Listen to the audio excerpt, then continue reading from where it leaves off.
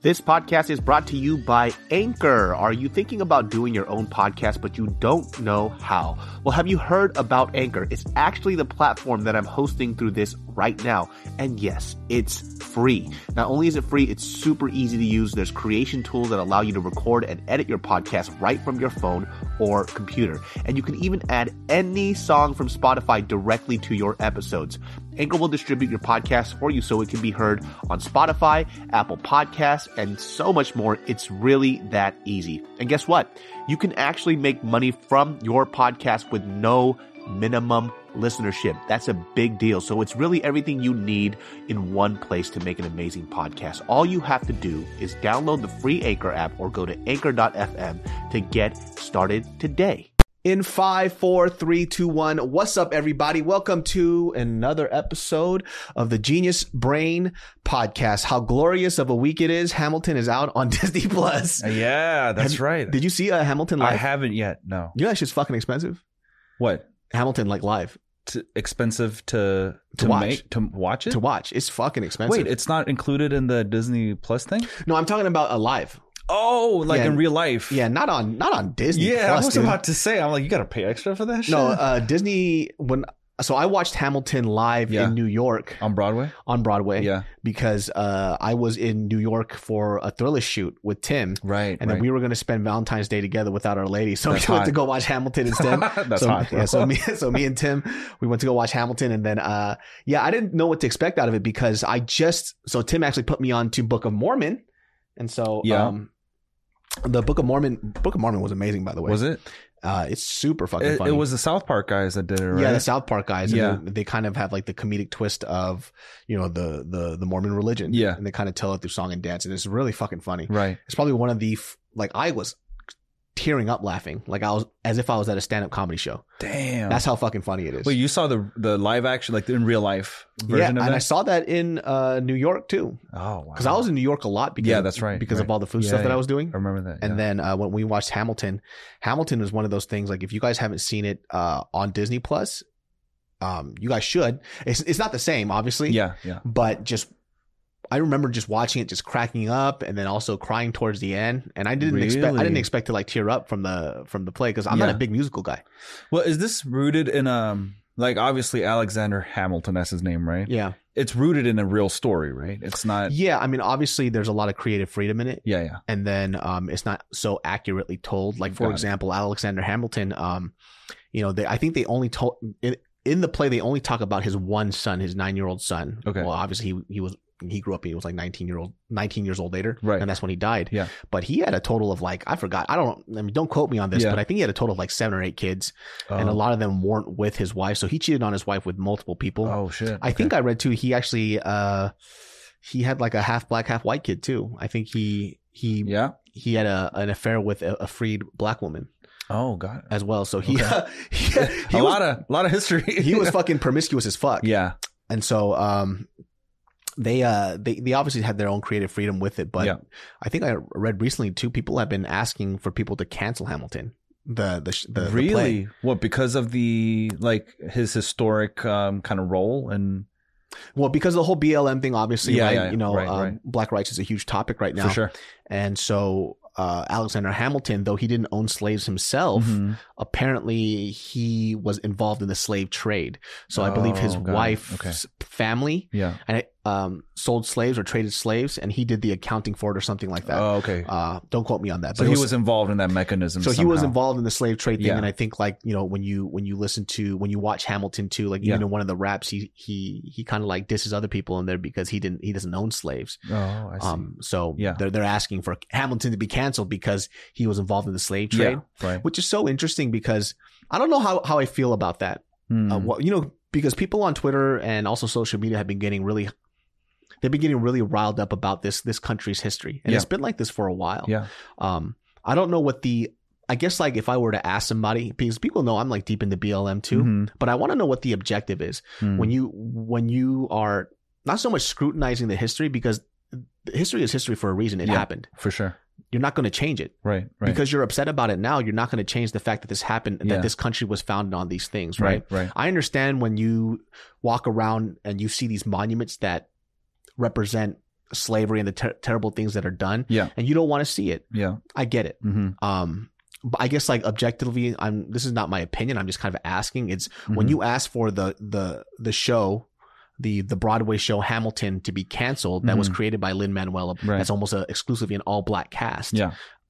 What is the objective? You know, I don't know.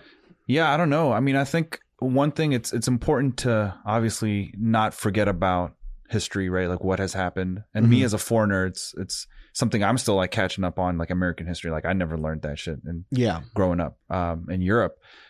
But on the other hand, it's hard to really, I guess, make amendments for the past by constantly, barraging it, right? Or bringing it up. I think what's more important is what can you learn from it and how can you move forward based on where we're at right now, and then, and I'm just kind of curious too, I mean, this might be being, kind of scrutinizing it a little bit. Yeah. It's, people are protesting to, for the whole, like, oh, don't call Aunt Jemima, all this other stuff, right. which is fine. Yeah.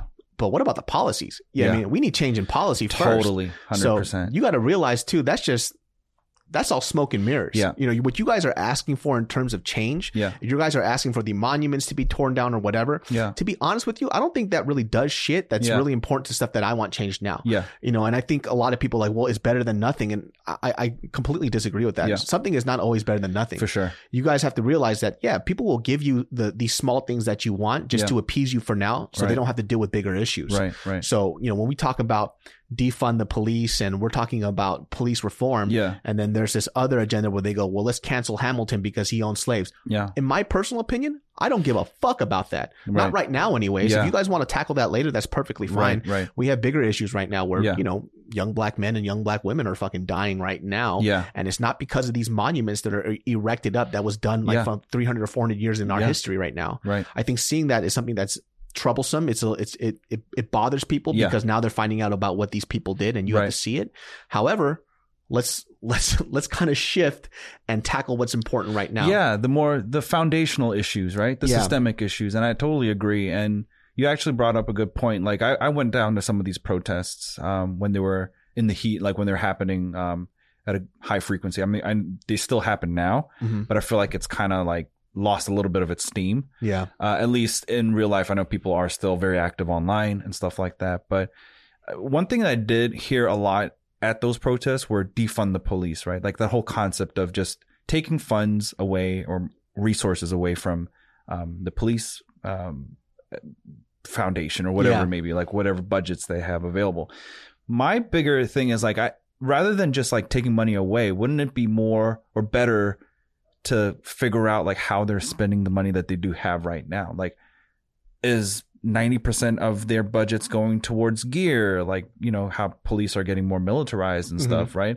Wouldn't it be better to route some of that money to more of a training or something like that instead? So I don't think for me, it's hard to align with the whole defunding part, and more so like, how can we keep them better accountable for how they're spending the funds that they're actually getting? Yeah, we had a conversation with a couple of friends of mine on this podcast about that, and we I've discussed it with quite a few people, even some former cops and stuff. Obviously, I've been trying to get a cop on here that's currently enlisted in the police force, but they don't want to come on, and obviously it's a PR thing, so I completely understand. For sure. But there's a lot of situations that cops are put into that I don't think should be in the scope of their job. Like, for example, like we talked about cops de-escalating situations with people who are, for example, on the spectrum, right? Right. Yeah. I don't think that they are, number one, emotionally prepared for that. And number two, they're not just prepared for that situation in general. Right. There's like social workers who deal with like emotionally and mentally erratic people, and they don't have weapons and they don't have guns, and they can de-escalate these situations really well. Right. So these cops are also put into those situations and expected to know how to handle these things. They're not given mental assessments. They're not done. There's a lot of stuff that they have to do that's within the scope of their work that I think they could split it to other people. Right. So to what you were saying, it's can that money be allocated somewhere else where it's not just cops going to these scenes? Like, for example, like when bad things happen, let's say somebody's like emotionally erratic, and they'll call the cops cops on this person to, Right. to get them to calm down? Like, should a cop be in that situation? Right. Probably exactly. fucking not. Nah, You should right. probably send somebody else in there, Yeah, like a exactly. social worker or something. Like, I don't know what that job title pertains to or Yeah. who you can send in, Right. but I don't think a cop is the appropriate person to go in there. Yeah. And if for it sure. is, and that's the scope of their job, they're not handling it very well at all. Right. Right. So yeah, like rhetoric is very important too. And I think like defunding the police was a very Yeah. terrible title to Yeah, no, I agree. I You agree. I know? mean, I get the spirit behind that, right? But I just think, like you said, it's maybe not the right way to word it necessarily. It's like maybe retrain and reallocate. Yeah, reallocate would Yeah. be for would sure. would be better. I think because when I was watching a lot of these articles, I remember I saw this one video where I forgot what city it was, and people could probably tell me in the comments, but it was a cop, or it was like the chief of police Yeah. representing his policeman, and you see his policeman standing behind him like Yeah. a bunch of fucking 4-year-olds. Was it the police union guy? I think so, right? And he goes, Yeah. "These cops Yeah. back here, Yeah. they're Yeah. fighting, and you're hurting their feelings." Like, Right. shut the fuck up, dude. And it literally looked like somebody's Karen ass looking mom Yeah. defending them at fucking elementary school, telling them Right. not to bully their kids. Right, It's right. like, bro, shut the fuck up, Yeah, dude. dude. I Like mean, that was a bad PR move. It just doesn't look right. They had their hands, crossed yeah. in front of them, and they're sitting there with their heads down. Yeah. It's like, bro, And they nobody were wants- all of one persuasion too, right? Yeah. In the back, So it's weird, man, just watching how things are kind of going down in this country. And I think for you, especially, if you guys don't know, like Z is not from here. yeah, right. I'm European, actually, Swedish, but Yeah. I'm sure you guys can tell. But yeah, so I've been here for a good minute, right? And still finding myself learning about just a lot of the history, and because you can get a surface level understanding based on the internet and things that just kind of come by you on a day-to-day basis, but really diving into a lot of the history of this country and the traditions, like for instance the whole like redlining thing. Mhm. When they used to zone in the Jim Crow era, Yeah. when colored people or minorities weren't able to buy property in certain areas, and how that has affected like the whole community's like wealth in general Mhm. as it passes down generations. Because a lot of times, we see a lot of wealthy people and we just assume that, oh, they made it, right? But a Mhm. lot of times they've had like a solid foundation to build upon, Yeah. right? And in most instances, it's based on like what businesses being inherited or passed down, Yeah. or property, real estate. Like Mhm. really, that if you look at the most wealthy people aside from Jeff Bezos, Yeah. what do they have in common? They work in real estate Mhm. or insurance. Yeah. Like that, those are well, in my opinion, from what I've seen, seem to be the two behemoths of sectors. That's really But driving. even those stories too are kind of exaggerated. So people like, for example, like Bill Gates and Jeff Bezos, right? Yeah. They kind of take their stories and they say, Jeff Bezos is a guy that from his small little garage over here in Yeah. whatever, right. he built his empire through hard work and $0. But in reality, that wasn't the case. Right. I forgot. I mean, I read this a long time ago, Yeah. but I think he got money from his parents. It was a pretty huge sum. Right. I think from his parents, like actually helped him out and get his foot through the door. Even with Bill Gates, like Yeah. Bill Gates had a huge help from his mom, I believe. I think she had connections with IBM. Yeah. So, when people talk about these like success stories too, you can't just take it for what you've heard. You have to Yeah. really see what actually happened. Yeah. So totally. Bill Gates' mom had a connection to IBM and kind of set up his future. It wasn't just Bill Gates created this genius idea and somebody Yeah. was like, "Hey, by the way, I like that. Here's a bunch of money." Yeah. He was connected through wealth. Yeah. Jeff Bezos was connected through wealth. Oh yeah. It wasn't like they were from like some third world country. Yeah. Yeah, Yeah. For sure. they're not refugees from fucking Vietnam or Thailand or some shit like that, Yeah. or like refugee Chinese people. that have bootstrapped themselves up or something, right? Exactly. Yeah. It's not that same story. Yeah. And then people don't want to kind of recognize that, and they go, Yeah. well, they did it this way. It's Right. like, but you didn't hear the whole thing. And even when you tell people this, they Yeah. tend to ignore it. Right. Yeah. And it's not like, it's not like there's anything wrong with that, Yeah, right? I absolutely mean, not. it's great and good for them, to be honest. Mhm. Sometimes I think we don't realize as well, like, the peace of mind that they have going into being entrepreneurial Mhm. or trying to do something. Like they don't have the same types of stresses that, people who may have just come here might have, like Yeah. surviving.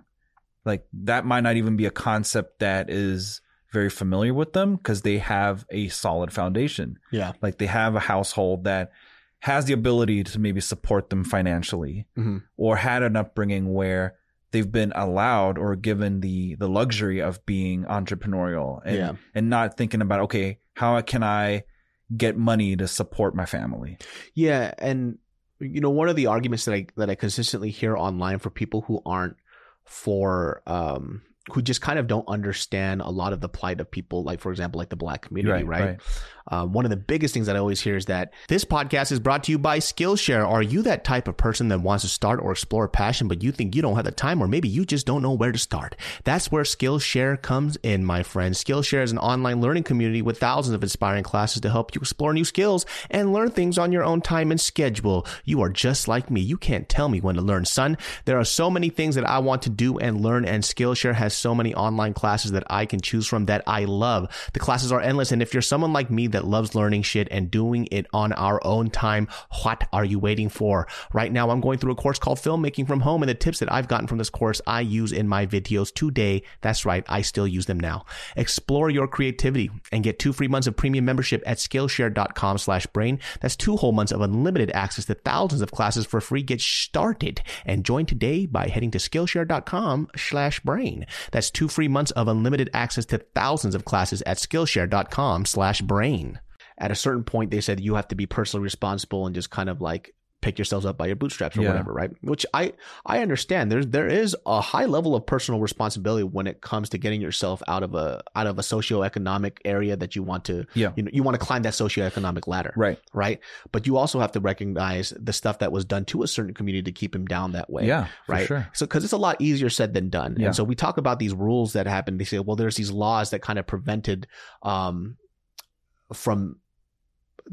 there was these laws that were created to give them a leg up, right? Whether it's affirmative action, whether there was certain things that were banned for people not to do or whatever. Right. Just because these laws are put in place doesn't mean people follow these rules. Yeah. It's such a dumb concept. Like, anybody can agree to this. Like, anybody understands. Like, for example, we were told not to wear masks wherever we go. Yep. It was told by our government. Did people follow those rules? Something as simple as that. Mm-hmm. So you talk about a country that was based on racism, right? Or just a group of people in this country that maintained a huge sum of the power. And on top of that, looked at these people as if they were less than for a majority of their lives. And then overnight they go, okay, well, from now on, now they're your equals. Yeah. Like, everybody was on board with that shit. Like, it doesn't work that way. You guys can't even wear a mask when you go outside when you're told to do so. What makes you think that this was any easier? Yeah. There's like a ripple effect that happens. Yeah. And I think, like, because people don't want to recognize it, I think that's probably the bigger issue why people get upset and pissed off. Mm-hmm. So I do understand that we do have a certain level of personal responsibility, but with that personal responsibility, people do have to recognize that you are in a position because you were set up to succeed. Yeah. And some people in this country weren't. Yeah. Totally. And if when you kind of get that, then you have like room for empathy and understanding. Yeah. That's where the whole systemic thing comes in, right? Because it's a term that we hear a lot, like systemic racism or systemic institutional issues, right? That are holding a certain group of people behind. But sometimes it's like it's just a word, and it requires us as individuals and as like citizens of the world to really just dig into what that really means. Yeah. Like it really took me, like, I watched a few videos online and read into it and found out about this whole redlining thing. Like I mentioned earlier, like, certain Black folks back in the day weren't able to borrow money to buy property to then generate wealth for their subsequent generations. Yeah. Whereas the people in the white community had a much easier time to borrow money, get property, and then pass that down, and then there. And what's really interesting, if you have I saw this HBO thing, but it was basically this UK stand-up comic, right? Yeah. And he goes around and he interviews and he gets to understand the life of people who don't like his skin color, or whether it's like hardcore like white nationalists, whether or it's just like the KKK here. And I think he even like stayed and interviewed they're called Black supremacists. So they are the opposite of white supremacists, and they believe, and it was really weird watching it because not obviously like watching it didn't make me agree with the KKK, but Right. it gave them a perspective of what they're thinking in their head. Yeah. So when he went to go interview this couple, and he actually stayed with them, shared a meal with them, and they were very polite and very cordial to him, which kind of threw me off. Right. And in between watching him go there and have a conversation with them and share a meal, Yeah. he's also doing a little stand-up set in between about what he experienced. Right. So he was sitting down and he had a conversation with the wife of the guy, and they have a young child. They have 2 kids, I believe. Mhm.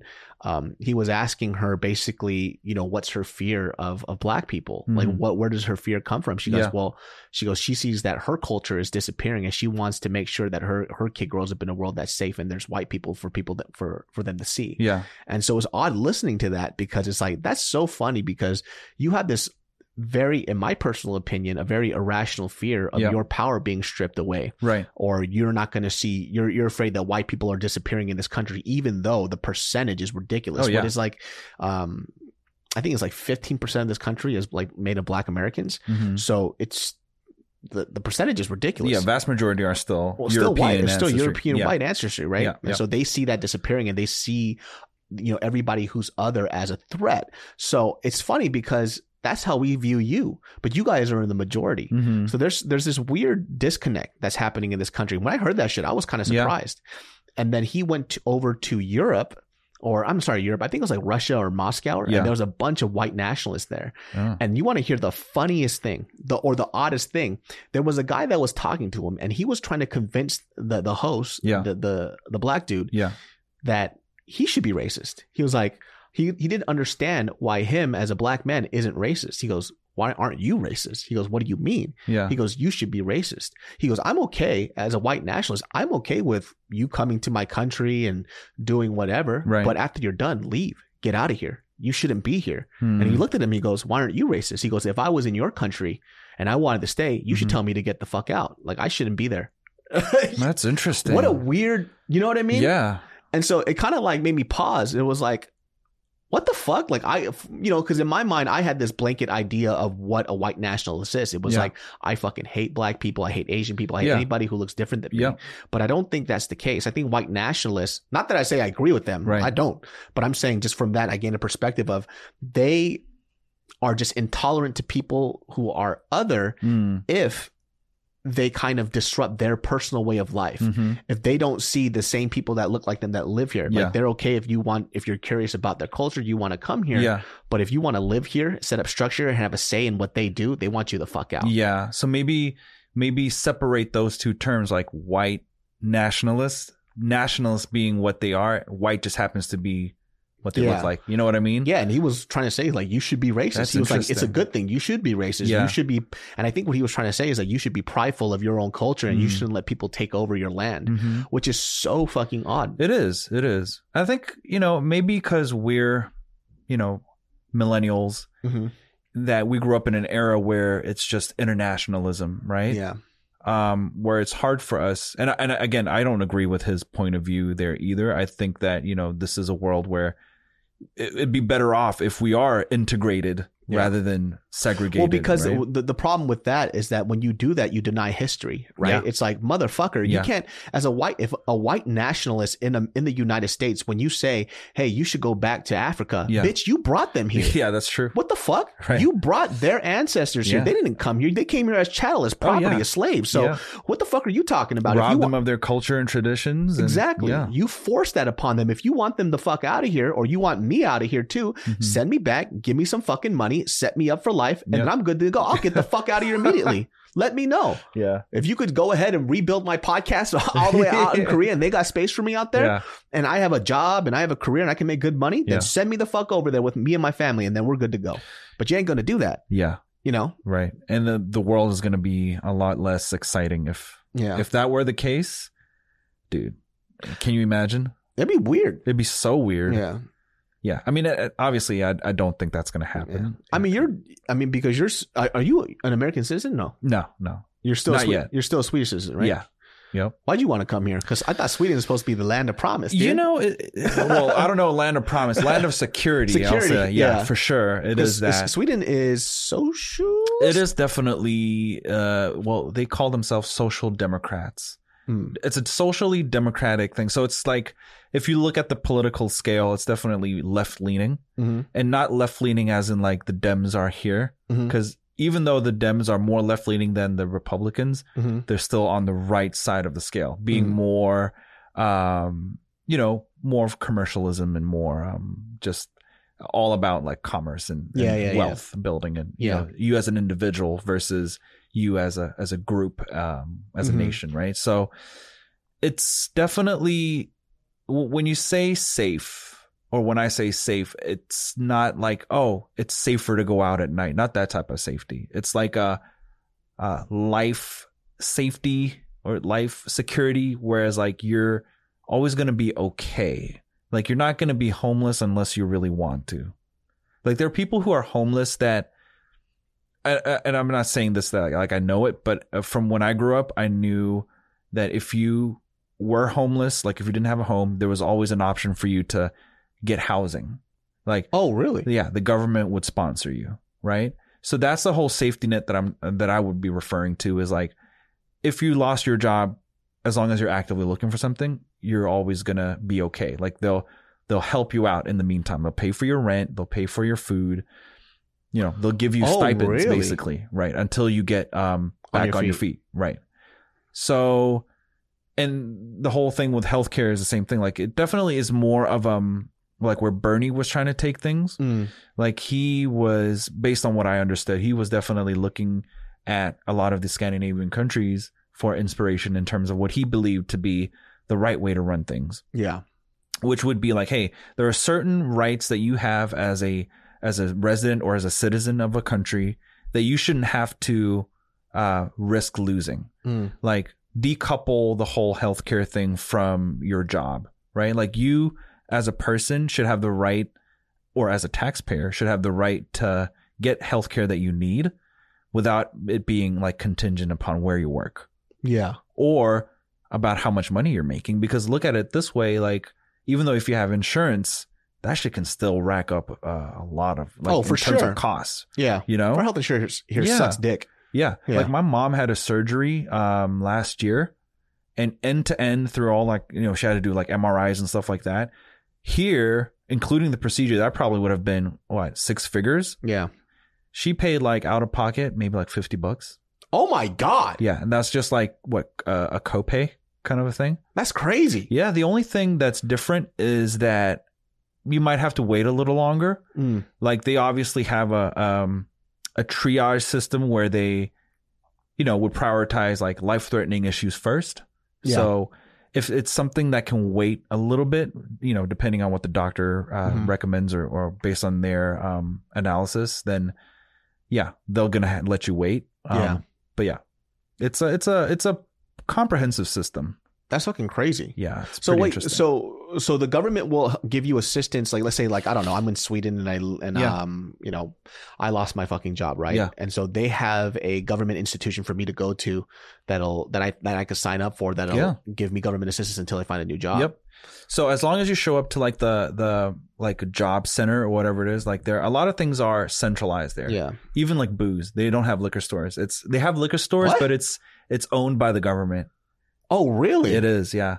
Well, I don't know if it's changed now, but at least to the best of my knowledge, it's still like, I mean, it's like a regular retail store. It's all just one chain. So imagine a Bevmo being the only liquor store you have, but it's also tied into like the government. Wait, why somehow. does the government? I don't know. I think they're trying to like manage consumption. I think that's what it is. I know some grocery stores will or have started carrying like beer and maybe wine. Yeah. But if you want to get like hard liquor, you can't just go to a grocery store and pick it up off the shelf. Oh, got you. You got to go to these places. And I'm not quite sure. I don't think they track, like you don't have to like give them your ID or something unless you look, you know, underage. But they can track, let's say, for example, like you drove while you were drunk or whatever. They could track how much liquor you bought, or maybe. I don't know if that's, I don't think they surveil you like that. Yeah. Right. I just think that they're trying to, maybe what they're trying to do is like, if they see like, okay, we want to not like encourage people to drink that much, maybe they drive the prices up. So it could be stuff like that. Okay. And that's easier to do if you handle the retail. That's so weird. I didn't know that alcohol was like a government subsidy in fucking Sweden. It's not a subsidy, but it's controlled to a certain extent. Yeah. Yeah. That's fucking odd. Yeah, it's interesting. And the same thing with I read an article about like the Swedish prison system. Yeah. Can I go to prison in fucking Sweden? Dude, it's like that shit's nice. It's nicer than most countries. Yeah. I think all Scandinavian countries share that. Like it's more of a therapeutic kind of a system. It seems very based on rehabilitation. Like it does. They definitely don't treat like I saw one of the rooms, right? And there was a lamp. There was you have a little TV. I think you have cable, or I think you just can't have like a cell phone and like connection to the outside world. Like you probably have like a computer room for you to like get online and stuff. Yeah, but you just might not have that in your. I don't even want to call it a cell. It's like your dorm room. Your dorm. Yeah. Yeah. When I saw a photo of it, I think it was like a 3D modeling of it. Yeah. It was like an article that I read about a new prison that was going to come up in Sweden or something like that, right? And I just looked at it. I was like, this shit looks like fucking IKEA. Yeah. I mean, it looks like an IKEA room. It's like, it's got a mattress. And this is all anecdotal for me, like based on what I've seen as well. Mm-hmm. I might be dead wrong, but it's, from what I understand, it's got a mattress. This podcast is brought to you by HelloFresh. If you want to make delicious foods at your home in pre-measured amounts with the easiest step-by-step recipes, that's HelloFresh, you dummies. Every meal that I've made has been delicious, and because every ingredient is exact, you won't have leftover scraps, veggies, or sauces to clutter up your fridge that you know you won't use. I know who you are, and who you are is me are. I mean, that's me. I always have leftover foods for no reason because I keep buying these ingredients only for the recipe, and I got all this leftover stuff that I never use, and it goes to waste. HelloFresh offers contactless delivery. They have different categories of meals such as low-calorie, vegetarian, and family-friendly recipes every week, and you can save up to 28% by using HelloFresh versus your grocery store shopping trips. If you want to be full and happy like me, go to HelloFresh.com/80brain and use code 80brain to get a total of $80 off, including free shipping on your first box. That's HelloFresh.com/80brain and use code 80brain to get a total of $80 off and free shipping. Additional restrictions apply. Please visit HelloFresh.com for more details. Got a little TV. I think you even have or you can have like a video game console. So that's just to pass your time. Man. But the thing is, like, they'll offer full on like university courses there. So you can go into jail and leave with a freaking bachelor's degree. That's amazing. That's like, co-tutored by the local whatever university or school. It's really interesting because people in the United States, we talk about our prisons and they call them correctional facilities, right? But nobody ever goes into our prison and they rarely ever come out better. Yeah, because the hard thing is when we talk about I don't know if, I'm pretty sure everybody knows this, but when you go to jail and you come back out, the likelihood that you're going to get a very solid career after that, where you're going to make ends meet with your job, is going to be really, really hard. Yeah. Nobody wants to hire an ex-convict. For sure. And that's going to show up on your record when they run a background 100%. Check and stuff like that. But if you go to prison in Sweden, can you also go to the government and they'll help you out? Or how does that work? Yeah, I think so. I don't know for sure, but I think they also have this thing where it's going to show up on your record, right? So that might also be a problem. But I think they're more lenient towards that over there because I need to kill somebody in Sweden and see what happens. Well, you're not going to get life in jail. Well, even if you do, it's like 20 years. Oh, really? Yeah. That's like when they say life, again, this could have changed because it's been a minute since I read up on it. But from what I understand, like, the life sentence there does top out at a certain amount of time. Oh, shit. Yeah. So they are about rehabilitation. Yeah, for sure. Rehab is the number one like goal of it, right? And it should be. Mm-hmm. One big difference is it's not private institutions for correctional facilities. Okay. Because a lot of these, and that's something I find interesting here too, is that some of these correctional facilities that exist are like there is a private, it's a business. Yeah. The more inmates they have, the more money they can charge. Yeah. Right. Which is an interesting model. Like, I don't know if I personally agree with that being the right way about it. Like, I just feel like there's a conflict of interest there. Yeah. Somehow. Well, why'd you want to come from Sweden to the United States then?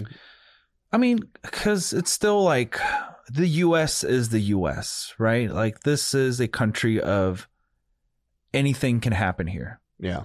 Good or bad.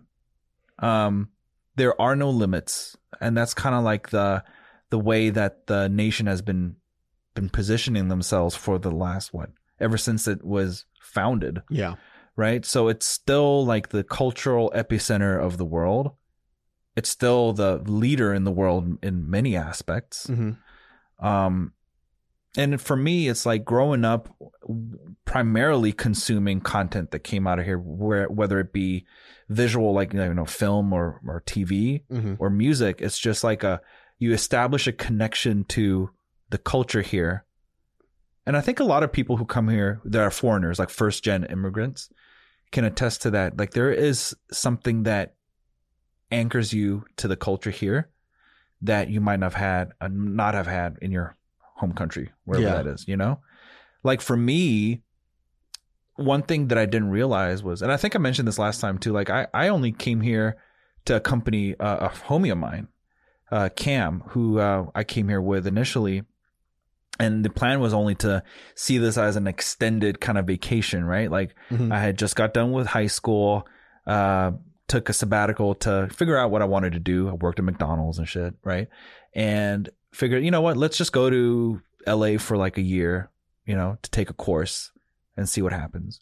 And I think coming here for me, especially being surrounded with a lot of Asian culture and Asian people, something I didn't have the luxury of in my hometown, just really helped me find my identity as an Asian man. Yeah. And really start to appreciate, because I remember as a kid, dude, and you can probably attest to this too, like growing up in SAC, it's like you being the super minority just, made you feel like an outsider, made you feel hard to connect with your culture. Yeah. Made you almost a little embarrassed sometimes, like whether it be the food that you ate.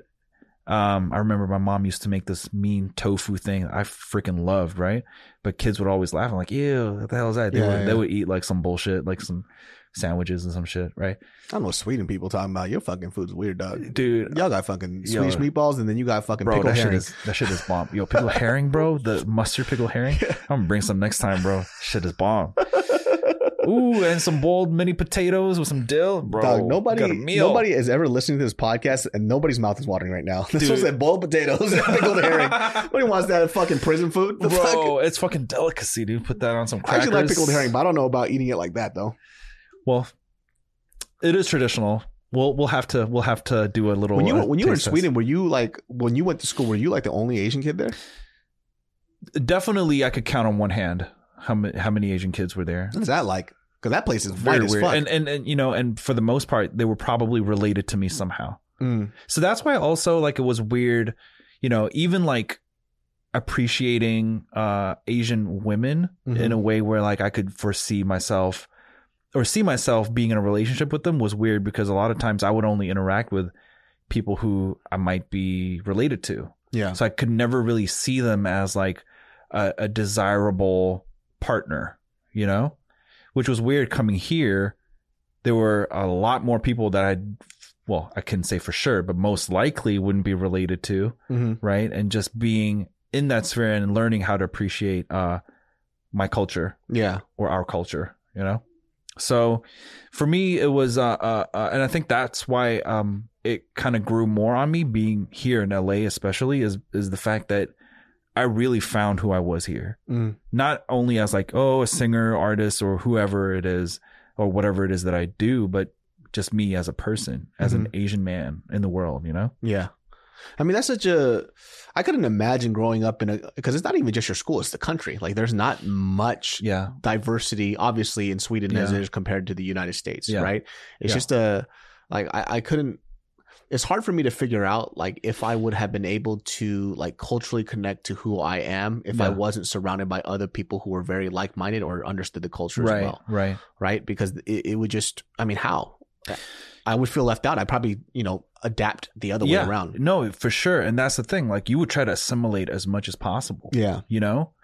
And I was never given a Anglo-Saxon or Swedish name. Yeah. So I was always sticking out regardless how hard I tried. Yeah. To fit in. One thing that I found interesting, like growing up, there weren't it wasn't that much diversity. It's definitely really diverse now, especially in my hometown. Mm-hmm. Most people are from like the Middle East. Could be, you know, maybe refugee backgrounds or whatever it may be. There's a big Middle Eastern influence. But even then, what I found interesting was like the native, like the white people of Sweden could definitely claim that as like, yo, this is ours.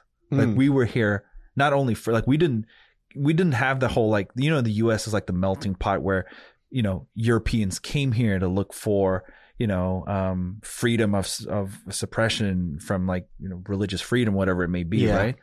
Like they can say that they can track to when they actually came here.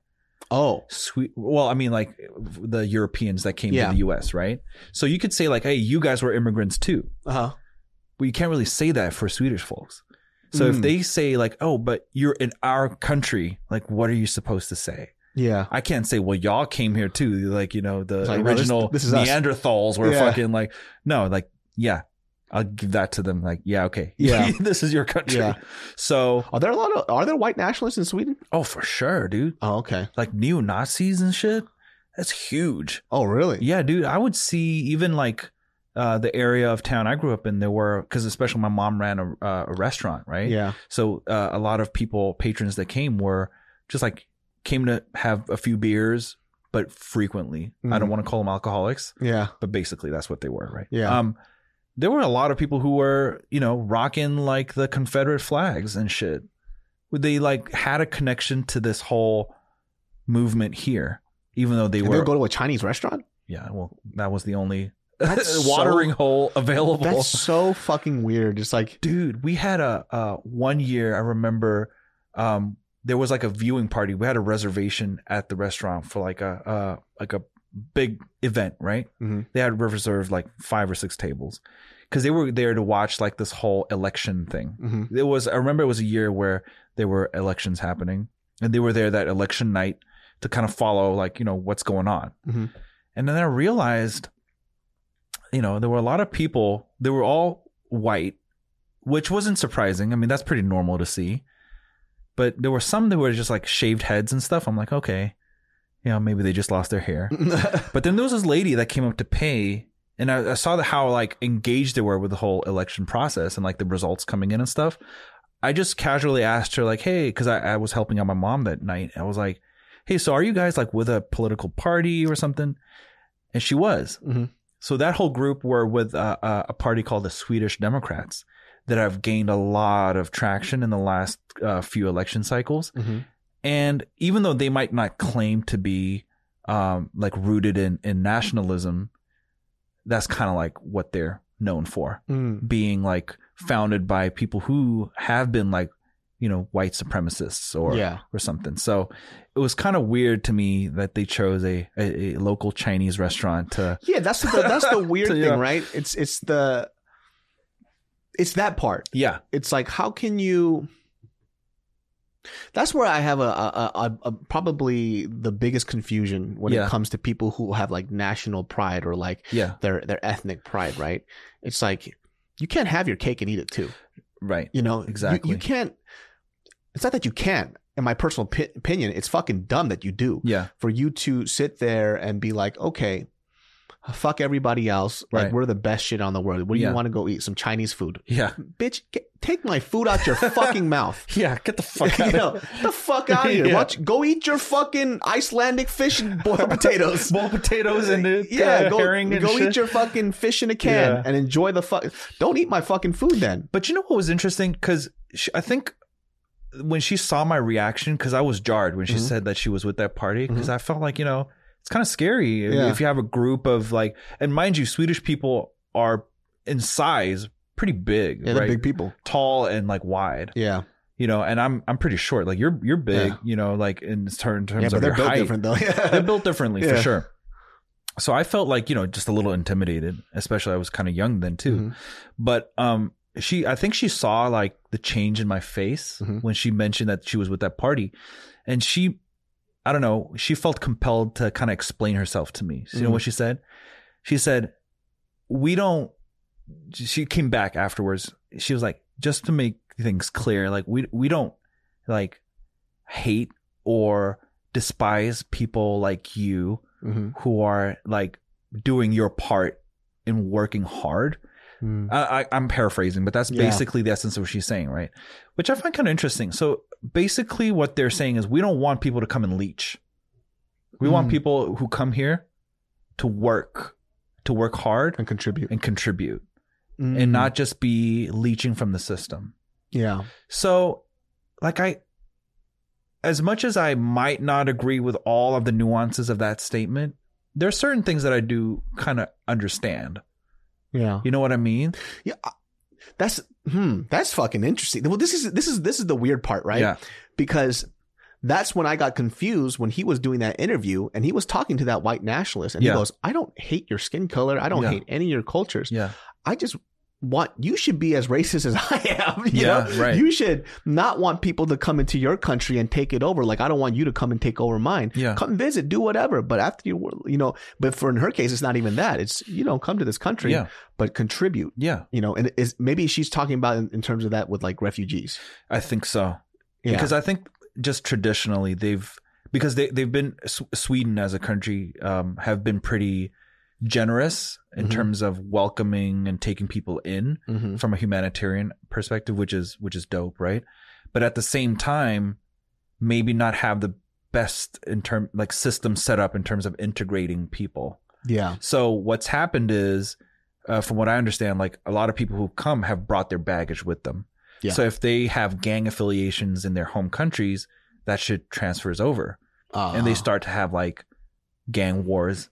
Like that aren't even like rooted in anything that's local, but they just brought with them from their cultures. Yeah. Well, like there were issues I remember growing up where, I mean, albeit rarely, but it did happen where, a dad from like a Middle Eastern family might feel like his daughter dishonored the family, and then he just killed her, like honor killings. Oh shit. Yeah, that definitely happened. I remember at least one or two cases just growing up, and I'm sure it's probably gone on. Again, is rarely. Then I wonder if Sweden had a huge, or maybe people in Sweden might have had a huge issue with the Syrian refugees then that were coming in. Was that a big thing in Sweden? Well, I think a lot of them were going towards Sweden. Yeah. Like they were either, I think once they got to like the EU, they just took the train and were going up to Germany or Sweden because they had a pretty open like policy. Especially because you guys have that the socialist system set up to allow government assistance and help. Right. So, and also, once they get in and if they do become like residents or citizens, like that's a European Union citizenship.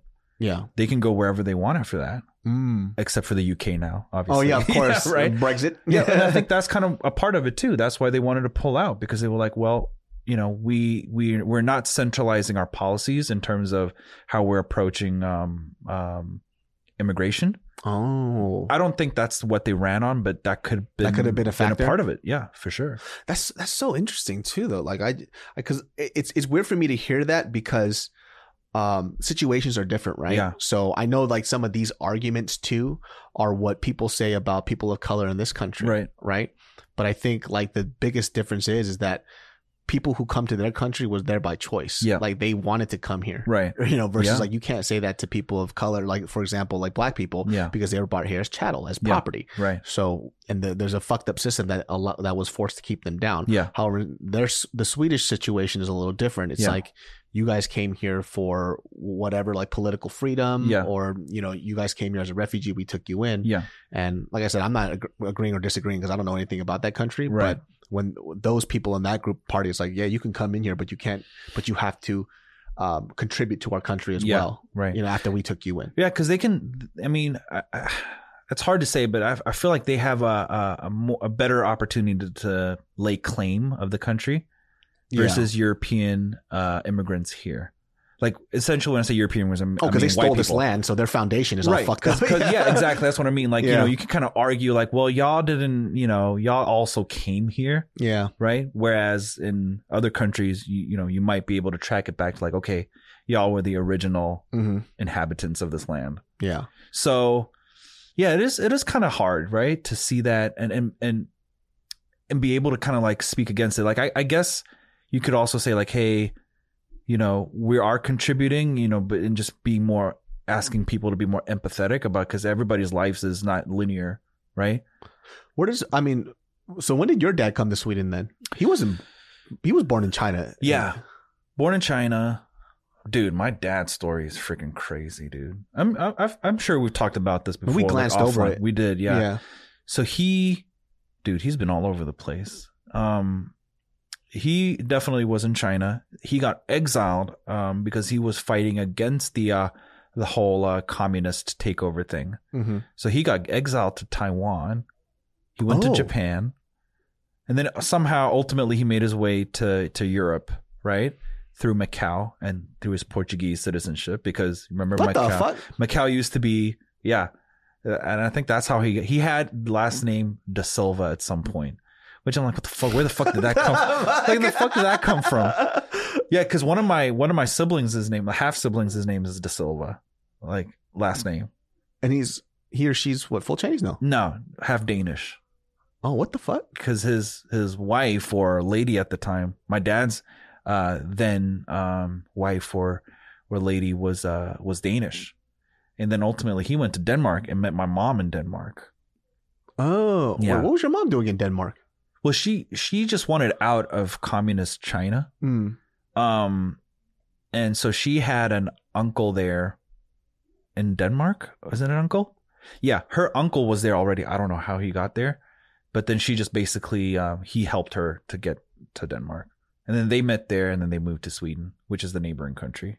What the fuck? Your dad's last name was Da Silva for a bit. That's dude. Funny. Yeah. I was like, what the hell? Yeah, it's super weird. But we can dive into that deeper, because there's still question marks to what exactly my dad did. Yeah, like I remember growing up, he was always away, like he was always traveling. But then I'd find pictures in his room of like bulletproof vests and stuff. So I'm like, wait, what did you do? And, my dad passed away a few years ago, so I don't have the opportunity to ask him. And even then, when I was, when I did have the opportunity to talk to him about these, he would just brush it off like, don't worry about it. Like, well, what was the bulletproof vest for? I don't know. I just saw before, it was like printed photos of like a hotel room. So imagine your quintessential hotel or motel room. You open the door and you see like two beds, right? Mm-hmm. And the picture had these two beds, and it was just like Kevlar vests on them. And I'm like, what? I'm like, why? First of all, what? Second of all, why? Why are there Kevlar vests in this picture? So yeah, I honestly, there's still a question mark to what exactly he did. He will always say, "Oh, I'm going away on business," right? But never tell you what it is. Never really go into detail of what that business entailed. Yeah. And he would say like, oh yeah, I'm working on like European and Asian, like as a consultant for relations and like trade. Mm-hmm. But trade of what? Yeah. Trade of what? Yeah. So, that's definitely still, because my dad, including me, had like 9 kids. Oh shit. Yeah. Each of us had like a different period or era of time that we lived with our dads. So I think one of my life goals is to kind of tie that timeline together. Like, what did you guys know about dad? And are they all your siblings in Sweden? No, actually, my oldest sibling is here in Oregon. Oh, yeah, she lives on a little farm. My oldest brother is actually here in Arcadia. Like literally. Oh, what the fuck? Yeah, like literally right here. And I met him for the first time just a few years ago. Like when I first came to the U.S., a few years after that, I found out that he was born here or no? No, he was born in, I think, Thailand. Yeah. What the fuck? Yeah. That's what I'm saying, bro. It's all over the place. And it's such an interesting story. Man, your dad's Alexander Hamilton, dude. He just becomes a random ass kid. Well, I mean, low key, like, people were like, because he was friends with a senator of Ohio or something at some point, like really close friends with him. Like, I think my dad had either a citizenship here at some point, or your dad had a U.S. citizenship. Well, either citizenship or like a residency, like a what was before the green card, right? Oh yeah. So that's what I was told. he would say that to me because he's just like, oh man, if I knew you were wanting to move to the US one day, I would have just maintained my status. Like basically renewed it. He just never renewed it. And I'm like, well, how did you get it in the first place? It's like, oh yeah, I was really close friends with one of the senators here. How? So that's what I'm saying. I don't know. And then, there were, because my dad at some point in his life also had a Chinese restaurant in Denmark. That's how he ended up there, right? Yeah. But there were rumors about like it being where it was located was very interesting. It was apparently located, this was before I came around. It was apparently located right between the US and the Russian embassy. And from what I've heard, and I don't know, I can't verify if this is true or not, that there were instances where there would be like dining guests from each of these embassies that came. And then he had shut down the restaurant because they were there at the same time. So I don't know if it's like anything more than what it is at face value, but those are things that I'm definitely would be looking into uncovering a little bit more if I have the time to just the fuck? So your dad had a kid in Thailand. He had two kids, from what I understand, two kids in Thailand who both live here now in the States. And then their kids are my age. Oh. So they're like, they could be like, they're at the age of my parents, basically. My dad was significantly older than my mom, right? Yeah. And then he had, I believe, two kids. I don't know if they were born in the Philippines, but I know that they grew up there. Or they spent some time there, for sure. With your dad? Well, yes and no. Like, I think so. I think he was around, but he would probably be traveling. Well, either way, I have two brothers that I know spent some time. They had the Danish mom. Mm-hmm. I know that they spent some time in the Philippines. And then they moved to Denmark. And then my dad moved to Denmark too, I think. There he had another daughter, one of my older sisters, with a different lady. And then he moved to Sweden, I think. And then he had two other kids, one of my brothers and sisters that are half Swedish, right? With a Swedish lady. With a Swedish lady who was, I think, a stewardess, like a air host, like air stewardess. The fuck? And then my mom. And then he met your mom. Yeah. And then since then, I don't know if there are, because he was traveling a lot. I don't know if I have other siblings, to be honest with you. I might have. What the fuck? I don't know. Like at this rate, who knows, right? Your dad was just straight fucking, man. Dude, I'm like freaking like the Asian Austin Powers, bro. Dude, what is like, going on? That's what I'm saying. Like nobody really knows. Like I don't really know. I would love to know. I would love to. Well, I'm trying to figure out what his job entailed. That he would have to know a senator. He knows all these like high government officials. Yeah. That he's connected with all this stuff. Then there's this random picture of him in a hotel with a bunch of Kevlar vests on his. Like, I don't understand that. Like, what the fuck is going on? Like, was he a spy? Yeah, I think he was a government spy, bro. Like, what was that? What it was? Like, I don't know. I would love to learn, and this could be one of those. You have to backtrack a lot and just kind of pick up all these stories between your siblings. You just have to interview everybody. Like, what is your memory? What is your recollection? Anything weird happened during like some kind of story that they would say? Because that's so fucking odd to me, dude. Yeah. This could be like a crime podcast series or something. You think your dad was like a government agent? I don't know. Well, here's the thing. He was it's so weird because he was elected to some kind of like a Chinese government party thing. He had the stamp in his passport where it kind of gave him clearance to some stuff. I don't know exactly what it was. But I don't know. There's just things that have happened that I've seen that is just like, it's kind of odd. It's a little Have you weird. asked your mom? Does your mom know? She doesn't know. Or maybe she's just saying that she doesn't know. Yeah. But as far as I know, she doesn't know. Yeah. She was like, Dad just always worked. Yeah, it was always away. Like, dude, I remember there were times in where he would come back, literally, like he would come back from a trip overseas, like be home for a few hours and then depart again, same day. And then I wouldn't see him for a week or 2 weeks or whatever it would be. What the fuck? So it was your mom running the restaurant then? Yeah, for sure. She was like the yeah, she was there the majority of the time. My dad, and well, to the best of my recollection, was kind of in and out. Like towards these latter years. When you got older? Yeah, I got older and for sure was more present. Mm-hmm. But when I was a kid, like in the late 80s, early 90s, there was definitely a lot of times where I didn't see him. How's the relationship like with your dad and his other kids then? Because it seems like he was around for you the most. Yeah, definitely. And, I definitely feel not sympathy. I don't feel bad, but I just feel like, there's definitely an empathetic feeling that I have for my siblings that might envy that, like from the outside, looking in and seeing like, oh, Pops is spending more time with this kid. Like, I can see that. And, it's not my fault, right? Directly, but I feel them. But I would say that, it's been spotty. Maybe not on best terms with everybody.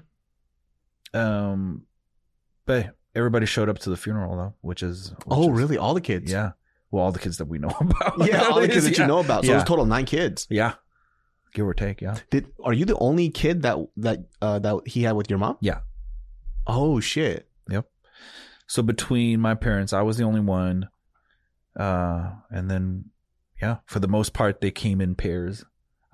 Except for one sister who's also the only child, yeah. What in the fuck? And did you meet their parents too or no? Yeah, I would say I've met.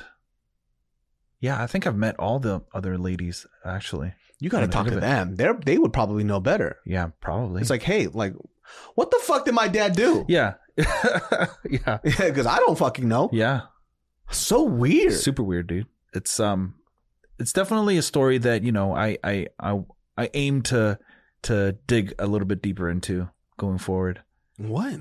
That's fucking weird, fucking man. Austin Powers, bro. Yeah, your dad is Austin Powers. International man of mystery, man. I know exactly what my dad was doing. My dad was just working at the store and beating my ass all day. That's all. I know his story. Oh, my dad beat my ass too, dude. No mercy. I already know like the story of my dad. My dad's nothing like that. My dad just has a really tragic story when he was younger. Like, it's so funny because you get to kind of understand who he is and what he went through and why he kind of treated me the way he did because of how he grew up. Right. And I got to know everything about my father through my mom because my dad isn't really open like that. He doesn't really talk about his personal life. Yeah. Like my dad, I think my grandpa was somebody who was really wealthy. So he used to be in manufacturing. Mm-hmm. And so he had like this company that basically manufactured like Tupperware stuff, right? Right. Had a lot of money. So when my dad was really young, he was actually pretty well off. And then my grandpa had a habit of kind of trusting his money to other people. So when he was into this business, he didn't really know how it worked or anything else. Yeah. He probably just made the right investments, knew the right people. So because of that, because he didn't have the knowledge of how this business ran or where the money was coming in and out, eventually his business partners took all of his money. And so he ended up being broke.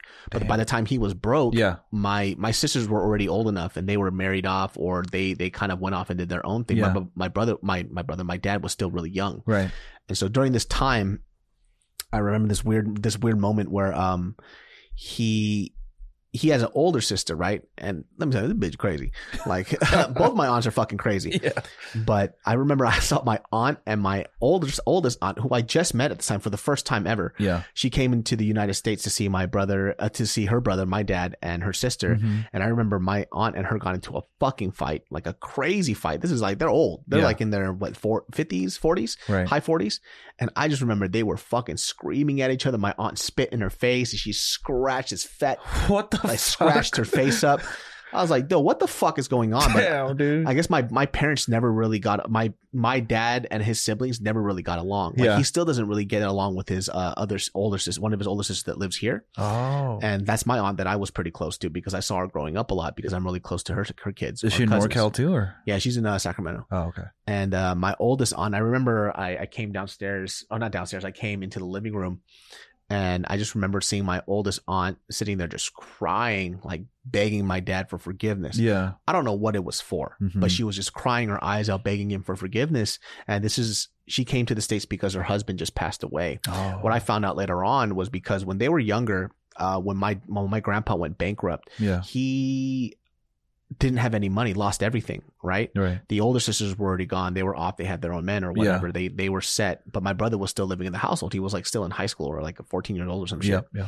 So at that point, he basically what happened was, to keep a long story short, he asked my oldest aunt took in her father, my dad's dad as well, obviously, took him in, but she said that my brother couldn't live with them though. So he had to figure it out for himself as like a 14-year-old. What? Yeah. And I think it's because her husband didn't want him living in the house with them. I don't fucking know.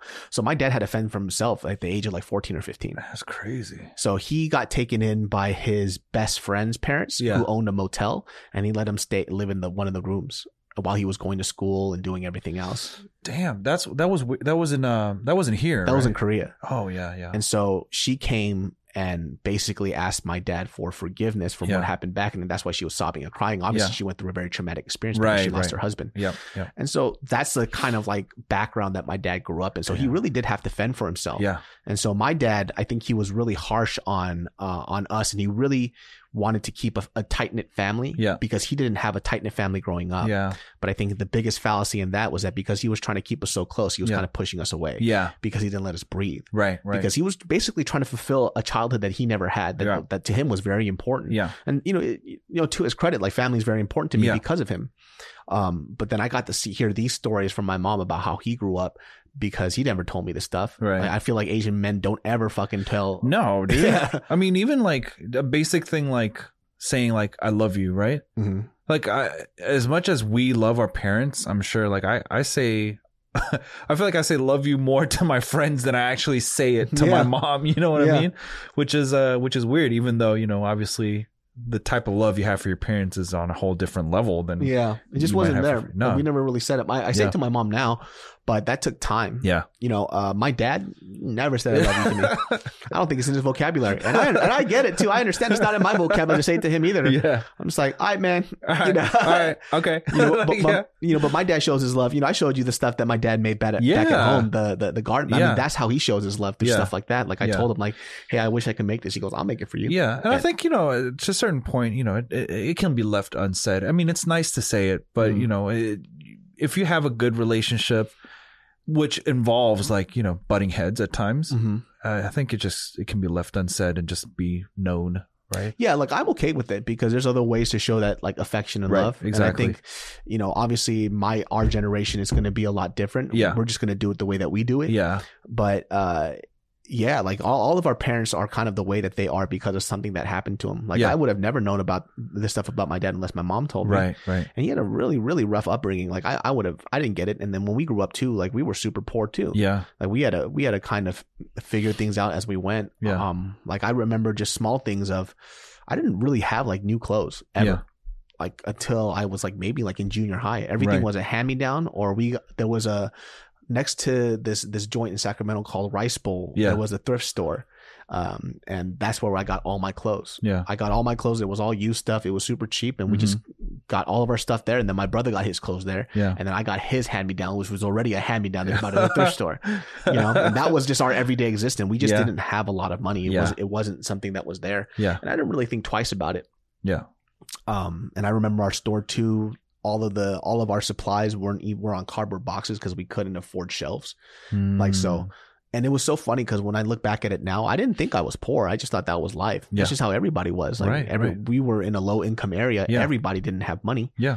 But the weirdest part was like, because we owned a business, I think a lot of people in the neighborhood thought that we were well off. Yeah. It's like, bro, I live in your same fucking neighborhood. Right. Like, you know where I live. Like, you guys know I'm just as broke as you guys. Yeah. Right. But they saw that we owned a business. So they're like, oh, you have more than us. But that wasn't the case. Yeah. They didn't know how hard it was for us. I think our business started taking a really good turn in profit just to bring us up to lower middle class. Yeah. Not just out of poverty was when I was in junior high. Right. And then my parents bought me my first pair of Nike Air Maxes. It was the Air Max.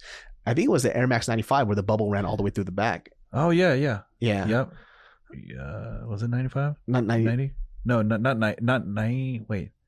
Yeah. Oh yeah. It is 95. Yeah. The 95s with the Air Max. It was like lime green in the bottom and shit like that. So there's like these moments that Yeah, I get my dad. Like his life was stressful, and he was going through seminary school at the time as he was like raising us, because he wanted to be a pastor. Yeah, right. So he went through seminary school. You know, he was going through like being broke as shit, had to run the business. Yeah. And then, you know, he was still having to take us to school. I sucked at school. Yeah. And then my brother was doing well. That's why he was the golden child at the time. Yeah. But your dad's a fucking secret agent, dude. Just to let you know. He's a spy just out there trying to kill people. I don't know, dude. Well, not killing nobody right now. So. So your parents ran away from China to kind of escape like communism? Yeah, I think so. And, you know, it's kind of interesting to see their perspective, because it's like getting away from like the whole Mao regime, but then looking back at it now with pride. Like I remember my dad was, at least in these last years, when he was still with us, like he was super proud of the progress that was made over there. Like how much they've been able to grow and evolve. Because I think that's the main difference. If you think about like a dictatorship, right? Like if you look at Cuba, or if you look at like another, like maybe South American country that's ran on the same type of concept, like Leninism or whatever it may be, right? What China has done is they've opened themselves up for trade and capitalism in a way that's still very controlled. Yeah. And maybe it's just a sheer amount of people and their mentality of how they, like their work ethic, that just has really like propelled them into being one of the like a contender of like, you know, a nation to be looking at. Like, did you ever see that documentary called like American Factory or something on Netflix? Bro, you should watch that shit. It's so interesting. I think it was the first documentary. It got nominated for an Oscar. I don't know if it won it, but the President Barack Obama and First Lady have like a production company now that they've actually invested or bought this documentary and put on Netflix. Dude, it's so interesting. What they do is basically they go to Detroit, right? It's about like the auto factories there and how like they've shut down. And then they bring in a Chinese investor that opens like a car windshield company factory there. Yeah. Right? And it's basically following that journey and seeing how some of these American reps or factory workers go to China to get trained. And just seeing the difference in work ethic and work culture, dude, you just got to watch it, dude. And I recommend for everybody to watch it just to get an idea of how, you know, like linear people think over there and are just very focused on task at hand. And I think that's maybe why there's so much manufacturing going on there, because there's less of this idea of, oh, I have an end goal in life. You know, I want to make it to X, Y, and Z. I want to become this or I want to become that. It's more so like, what can I do with what I've been given right now? Yeah. You know what I mean?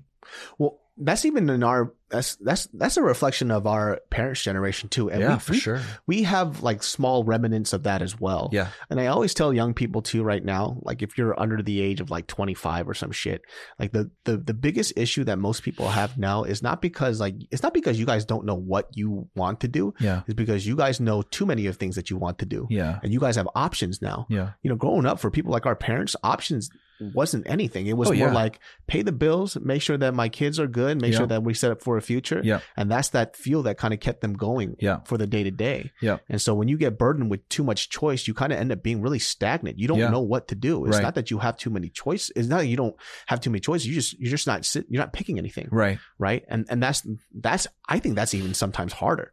I feel bad for them sometimes. And also the concept that, you know, and this is something that I definitely subscribe to, is like the concept, if you worked hard enough, anything is possible. Mm-hmm.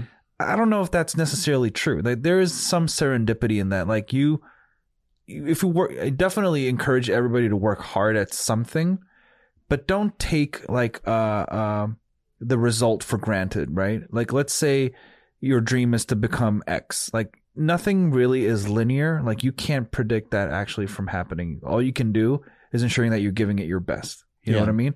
Don't expect a return. I think that's what it is. Sometimes you can get so jaded, like, and feel butthurt. Like, why isn't this happening to me? I've invested so much time, or this and that into this, but it's not rendering the result that I was promised.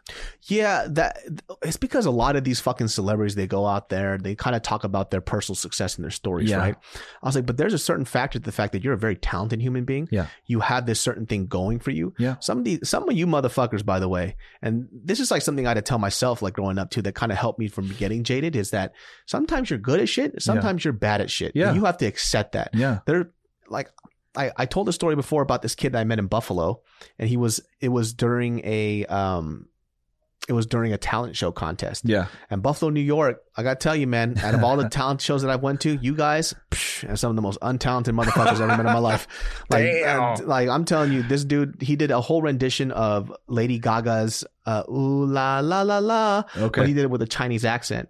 And I've never laughed so hard in my life. I was cracking the fuck up. Did he, what the Chinese accent was on purpose? So I thought it wasn't I thought it was on purpose. So I was cracking the fuck up. I was like, this dude is a funny ass comic. So I gave him like a 10 out of 10. Yeah. And then I was dying laughing in the front row, like literally tearing up. Yeah. And then we went to the back. They're like, oh, what did you give this guy? I forgot his name now. Yeah. But I gave him a 10. And like, you sure? Like he's the best? I was like, dude, fucking funniest act ever. He was like, David, he wasn't making an act. He was singing for reals. And I laughed at him for his whole set. Damn, my dude. ass off. But and so the reason why I bring this up is because afterwards he comes up to me and he goes like, hey David, like I heard you sing too, maybe we should collaborate together. Yeah. And I'm like, you don't know how much you suck dick. Oh man, you fucking suck. Yeah. But he doesn't know. So, and he told me that he wanted to drop out of college to pursue music, and I'm like, bro, do not finish up college. Yeah. You're gonna need this. But that just goes to show sometimes we don't got shit that we want, and that's okay. Yeah. If you enjoy things, do it because you enjoy it. But when you expected like a specific result to happen just because you worked hard towards it, it's not gonna happen. There's a reason why, especially when it comes to acting, there's only a finite amount of roles. Right. For sure. There's people who dedicate their whole lives to be an actor and they don't pop off because they think that they have something to offer. And I'm telling you, people right now, there are people that I know that are great actors and they haven't gotten their chances of roles yet. Right. And they make okay money. Not well. Yeah. They could probably do way better if they had a steady job. Right. But they do it because they love it and they enjoy the process. Whether they pop off or not, they know that they've done something that they enjoyed for for a majority of their life. Yeah. And I think it's important to like take self-inventory, right? Like what you're saying right there with that guy that's saying like, okay, let's say that just at face value, he's not quite where he needs to be, a viable, like person in the marketplace for music, like an artist, right? Yeah. But then know that and work on your craft. Yeah. Like if that's something that you really want to do, know how much you're sucking right now or where you're sucking, and just evolve and try to grow. Like take classes, whatever it may be, accent class. Some people just don't know how bad they are, man. I just saw this video clip that my buddy showed me of this guy that decided that when he was going to get married, he was going to sing Bruno Mars, Versace on the Floor. Didn't even tell his fiance that he liked singing. And it was the worst fucking rendition I've ever heard on my life. If I had a gun, I would have shot myself in the ears, not to kill myself, just blasted my ears off. Just to go deaf. Just to go deaf for a hot second. It was so fucking bad. And then he had two dancers there. Oh my God. To perform fucking body worship or some shit as he's singing Versace on the Floor to her off key for a solid 4 minutes. Dude, I can't watch those. It makes me cringe, it's bro. So bad. It's a Vietnamese dude. It's like, bro, I don't remember the last time I heard a fucking dope Vietnamese R&B artist. So it's a tonal language. Yeah, remember that Swedish dude I showed you? Yes. When you look at me. Yeah. Dog, it was so bad. But some people just don't know, man. Like these American Idol people, some of them are real human beings. Like they legit think that they're the shit. Yeah. Like William Hung. William Hung thought he was dope. But did he though? I think he did. He did? I think he's a little odd. Yeah, I mean, I don't know. Like at some point, you've got to know that you're not quite. Dude, that guy, he did it. He performed at his fucking wedding. He didn't know, Z. He didn't fucking know. Bro, I need to watch this shit, If I showed it to you, dude, you would rip this mic and fucking stab your eye with it. It's so bad. Man. It's terrible. People don't have that self-awareness. We think people do. Yeah. Right? Like I think I have a self-awareness of what I'm good and bad at. You know? I mean, at least enough to know, to be able to identify good from bad or whatever. Exactly. Like right? even when it comes to something like kickboxing, right? There's people who come in and they think that they're the shit. Yeah. And they come in and they get their fucking ass whooped. And it's like, how did you talk all this shit? Yeah. And then you're still getting your fucked up. It's because they don't have self-awareness. The people believe in their own bullshit. Man. It's sad, man. So interesting, dude. So how did the wife react? Oh, she was sitting there just smiling really awkwardly. Just like, oh, okay. She was like, what is this? Dude, if I was her, I'd be pissed. I was like, you ruined my wedding. Like, you should have told me this before we got married. She should have divorced him on the spot. Oh, man. Got married that day and divorced him that day. Draft me the papers. Exactly. Damn. Fuck that guy, dude. Fuck, that's so crazy, odd, dude. man. It's just Yeah, weird man. watching that happen when people don't have that amount of self-awareness. Yeah, dude. I mean, I mean, I think maybe I'm just taking it for granted, like in terms of giving people the benefit of the doubt, but you'd think like it's not that hard. I mean, yeah, maybe not get, again, the full picture of where you're at, but at least a semblance of like, hey, maybe I can be better. Yeah. That's not going to happen for some people, man. Oh, man. Shit. Yeah. Well, guys, this wraps this episode of the Genius Brain podcast. We learned a lot about this full CIA agent father. Yeah. Or whatever, man. Whatever that shit is. More to come on that. I'm sure we'll have to dive into that more. But Z, where can they find you? Oh, just online, Dave's Music, wherever. Instagram, Z Woods. Yeah, you can see him everywhere, man. Well, you guys, we upload every Thursday and Sundays. Random Ass Podcast. Love you, sons of bitches, and we'll see y'all next time. Peace out.